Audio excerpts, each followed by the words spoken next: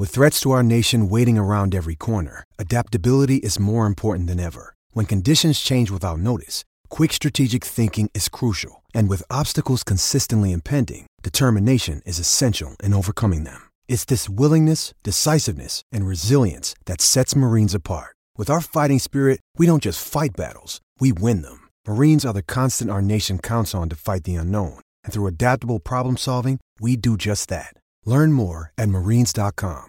All right, good evening, friends. Welcome to tonight's Instant Reaction podcast from Iowa State's 77-71 loss to West Virginia. Of course, we are presented by our friends at Carl Chevrolet, who presented the Instant Reaction podcast all season long. Your dealer for life, Carl Chevrolet. I can't wait to show you guys the Cyclone Fanatic truck, the Colorado, that's got Carl Chevrolet and Cyclone Fanatic and Iowa Pork all over it. You'll see that here.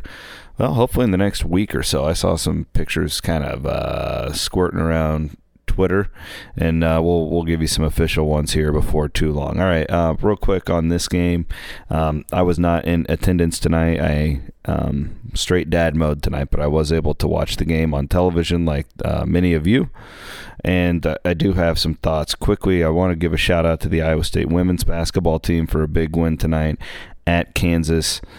The final 61-42 in a win that I believe will put Bill Fennelly's team in the NCAA tournament. They will likely lose to Baylor, as literally nobody in the Big 12 has beaten Baylor this year. That's coming up this weekend, but I think this was enough to get them in.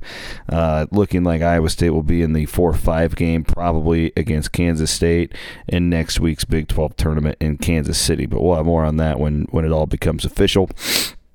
But a huge win tonight on the road for Bill Fennelly's squad. Iowa State men, you know what? In a 6-point loss tonight, I really can't find too much negative. It's been a negative season.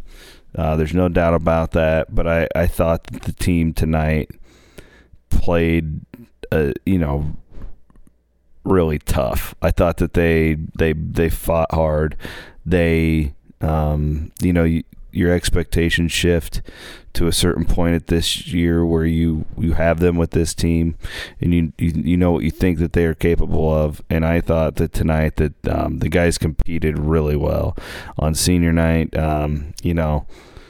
Against a West Virginia team that's really a pretty bad matchup. They only turned the ball over 12 times, which was probably, considerably better than I would have guessed. I would have guessed they would have been up towards 20, to be honest with you tonight. I thought the two guards, it's funny, I actually talked to Steve Prohm earlier today, and I said, like, that's, Bolton, Nixon, like this, it's basically all on them tonight if you can win.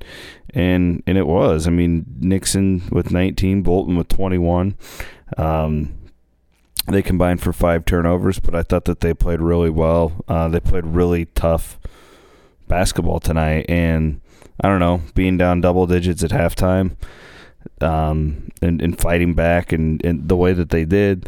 The problem with this team, and I think it's really been a theme for this group, is they put together really good stretches and then some really bad stretches, and they're just not good enough talent-wise without Tyrese, and probably just across the board to do that against good teams. And West Virginia's a good team. That's a team that'll go to the NCAA tournament. I know they've been struggling as of late, but nonetheless, I mean, I thought when they were down 13 or whatever there in the first half, I was thinking that this could end up looking a lot like that Texas Tech game where they could just get absolutely throttled in the second half. And we've seen Iowa State do that down the stretch a couple of times where, all of a sudden you look up and they've lost by, or they'll give up 50 points in a half, something like that. They didn't do that.